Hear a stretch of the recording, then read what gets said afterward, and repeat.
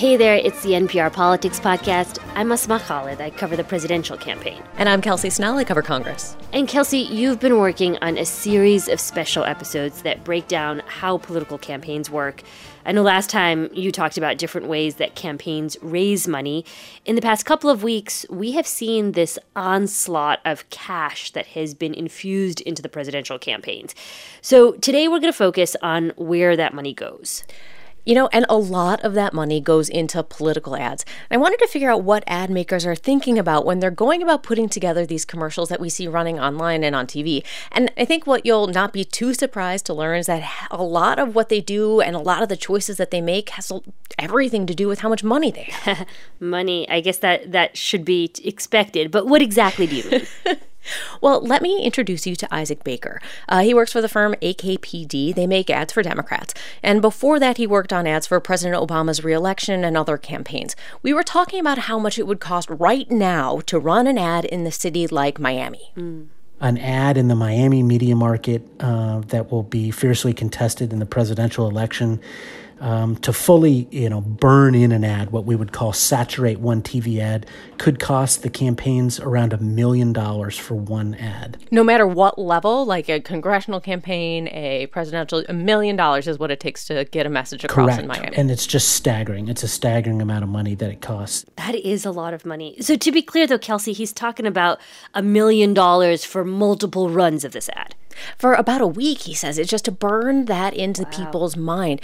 Yeah, and a big part of a political ad maker's job is to figure out how to make the best commercial to fit that budget.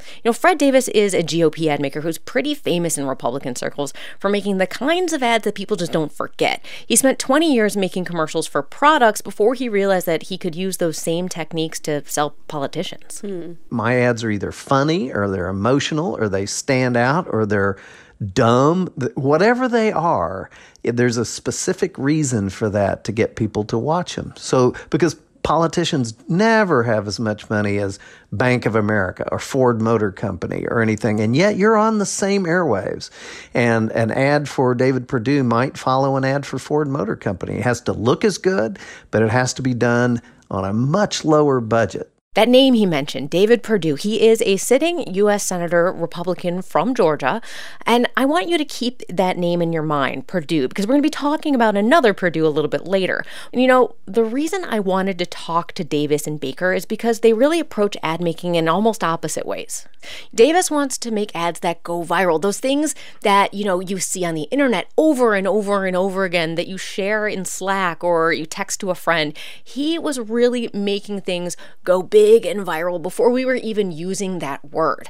And on the other side, Baker thinks the best political ad is the one that delivers a straightforward message that people will understand and connect with a candidate. What you really need to do is just deliver a basic set of facts, and you need to inform people, because there are plenty of races where it's not the presidential, it's not a race that gets a lot of attention, but voters need to know certain facts and information about both candidates to make a choice, and you're helping them make that choice. A beautiful ad that really can be memorable, but doesn't leave you with a clear understanding of who this person is or what the choice is in this race hasn't done its job.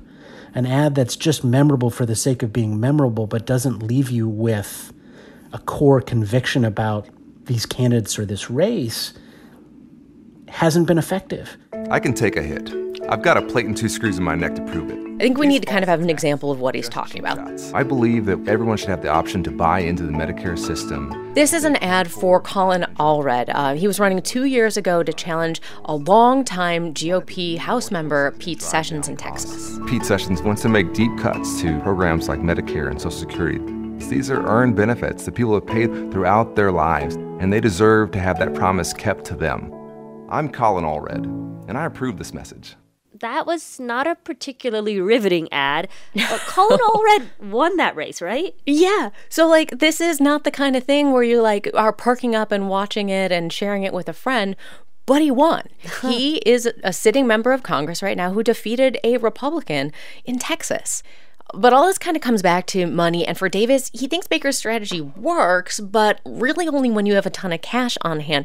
And he's made a lot of these viral videos that have been pretty controversial. If you have the most money, You can take a traditional standard approach like that. But if you don't, you're going to have to do something differently. So that approach is not without controversy. Even some Republicans have worried that this approach to making ads, makes it I've heard one Republican describe it as it makes it a cheaper political campaign. What do you think about that?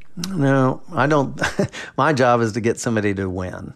To get somebody to win, I want eyeballs. I want people, not just Kelsey seeing it on TV and going, oh, I might like that person. I want it to be so different and unique that Kelsey goes to work the next day and is telling all her friends and sitting around the coffee pot or the water cooler, and everybody's talking about it. All right. Well, we're going to take a quick break. And when we get back, let's hear one of those viral ads that people just couldn't stop talking about. Support for this podcast and the following message come from the Annie E. Casey Foundation, developing solutions to support strong families and communities to help ensure a brighter future for America's children. More information is available at aecf.org. I'm Rodney Carmichael. I'm Sydney Madden. And on our new podcast, Louder Than a Riot, we trace the collision of rhyme and punishment in America. We were hunted by police. We were literally physically hunted. You'd be standing on the corner, drug squad would pull up, everybody would run. New from NPR Music. Listen to Louder Than a Riot. And we're back. And Kelsey, we've gone through the logic of how these two types of ads are made. But one thing I'm curious about is, how involved the candidates are in this process. Like, does their personality influence this all? Yeah, I asked both Baker and Davis, and they said it kind of depends on the candidate. Some want to be really involved, and others kind of sign on and let the ad makers do their thing. But first, they have to pitch their ideas to the candidate, which Baker described as a loving relationship. It is almost like a first date. It's like, do I feel a connection with this person? Is this someone who kind of shares my values? Do we get along? Can I see texting with this person late at night over a big decision we have to make?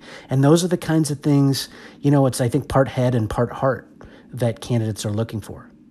That has to be complicated. And it also has to be complicated on your end, because what if you don't jive with them? I mean, it happens. It happens. Yeah? There are times where you walk out of a meeting and you say, well, if we don't get this, I'll be relieved because that person seemed like a jerk. Was honest. So the candidate and the ad maker, they make it past this first date that he's describing, and then they're working together. So how does the ad maker convince said candidate that a potentially kind of wacky idea is really the right one? And I'm actually, more thinking of Davis here because I know he's the one who's known for making viral ads.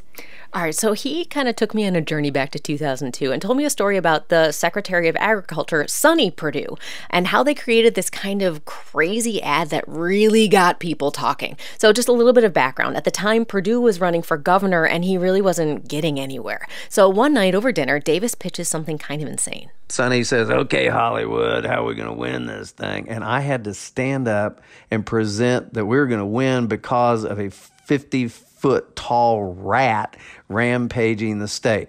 That is an idea that nobody wanted to hear. It was like the only idea I had, and after we went around the table and nobody really had a better idea, it got to Sonny, and he slammed his newspaper into his hand, and he said, well, Hollywood, build me a rat. And 30 days later, he had a rat. Okay, I feel like I need some additional explanation here. Is this, are they talking about a physical rat being in this video? Yeah, a huge rat. And he made this, really long video, and it was, it's kind of crazy. Georgia is more than a state. It's an icon. Basically. So it was basically a mini movie depicting the governor at the time, Roy Barnes, a Democrat, as a giant rat. He was wearing a gold crown and a necklace, and they were calling him King Roy. Where is today's political giant who let this happen? Who let our beloved state collapse by abusing his power to keep himself and his party in office? Who is this man who put politics ahead of the people? Many just call him King Roy. and he was like going through the streets of Atlanta and like touching the state capitol and drinking wine and eating steak, and kind of they were trying to frame him as, you know, this guy who was abusing his power. The day after the premiere, the Atlanta Journal-Constitution on the front page ran this huge 6-column picture of our rat kissing the Capitol dome. And nobody even knew who Sonny Perdue was. They didn't know his name. But this headline in giant type above the fold was, "Perdue calls governor rat." So these are ideas, Kelsey. Of course it worked, or I wouldn't be telling this story. And he did become governor, and we ended up spending through the general about $3.5 million versus $24 million, and we still won. So is that all because of the rat? No. The rat got things going. The rat got people wanting to know more about Sonny. There's a new day dawning in Georgia. It's gonna be sunny and bright. Now, that was 2002, and the advertising game has radically changed because of the online market, but also because of the coronavirus. So ad makers are having to completely rethink how they reach people. What we're finding on the advertising side is that people are consuming more media than ever before. They're watching more TV, particularly cable news, which has seen huge ratings increases, and they're watching more online video. And so those are like growth areas for us. When we say, all right, what's the best way for us to reach voters and compensate for the fact that we are not doing as much door-to-door campaigning, definitely pouring more of our money into advertising is effective. And there's some interesting trends. Because of COVID, people are watching more TV, but there's fewer new programming because the big networks haven't been able to produce new programming because of the virus. So what are we seeing? We're seeing a massive increase in viewership of live sports. So baseball, football is just coming back. The basketball playoffs are doing incredible viewership numbers, and it's one of the few places that you can reach really big, broad mass audiences. And so the networks are not dumb, and all of a sudden they look at these ratings the same as we do, and now the ads for a Dallas Cowboys game, you know, in the Dallas market, they want to charge us $50,000 for one 30-second ad. You'd think you were, going on the Super Bowl. So there's a ton of money in this election, but it now costs a ton of money to try to catch people's eyeballs and hold them long enough to actually deliver a message. And that's become a real challenge for campaigns these last few months. So, Kelsey, this just sounds like gobs of money, but, are like online videos cheaper? And I guess I asked that in part because I feel like I hear campaigns tout so much their online video ad presence this election cycle. Yeah, online videos are a really big part of what people are trying to do. The pricing is different, but the challenge is that people are really used to just skipping ads when it comes up on YouTube or on some other way that they're watching online. So that's a completely different challenge to try to surmount. Yeah, understandable. I tend to skip ads quite a bit myself online. All right, well, that is it for today. But Kelsey, you have one more special episode coming up, right? Yeah, next time we're going to be talking about polling and how campaigns use it to inform their decisions. All right, well, we will be back tomorrow in your feed at our regular time. I'm Asma Khalid. I cover the presidential campaign. And I'm Kelsey Snell. I cover Congress. And thank you for listening to the NPR Politics Podcast.